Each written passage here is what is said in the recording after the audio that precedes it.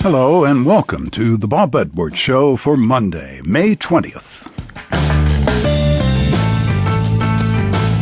People tell me they really enjoy the interesting conversations we have on this show, and I reply, well, it's not rocket science. Except today, it is. My guest is Apollo 11 astronaut Edwin "Buzz" Aldrin, the second man to step foot on the moon, and a man who knows a whole lot more about space travel than your average former military jet jockey.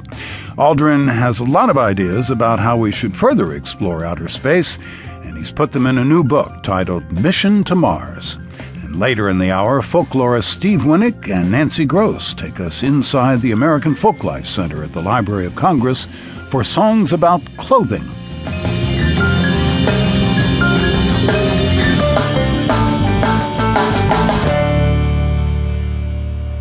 The first time Buzz Aldrin filled out the forms to be a NASA astronaut, his application was turned down. He was a fighter jet pilot, and the newly formed space agency was only interested in test pilots.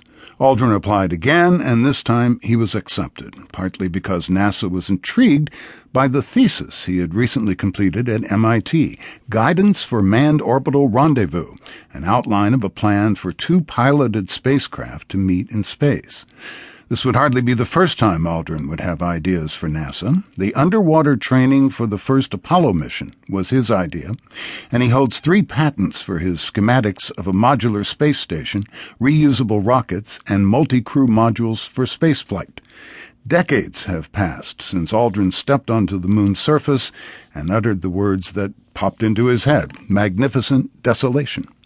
But he still has a lot more ideas for space exploration, cycling ships, and a flexible path concept, Block 1 exploration modules, and the Aldrin Mars Cycler. Aldrin lays out his goals for the space program and how he believes we can get humans to Mars in a new book from National Geographic titled Mission to Mars, My Vision for Space Exploration. Buzz Aldrin, it's an honor to have you on this program. Thank you for giving me the opportunity to talk to a wide audience. All in all, it took 400,000 people working on a common goal, a common dream, really, to get you on the moon.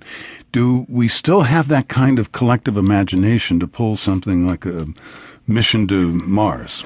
Well, I think we have certainly that number of people working on diverse programs that unfortunately are not consolidated around a particular long-term objective within a certain time period of accomplishing a major objective.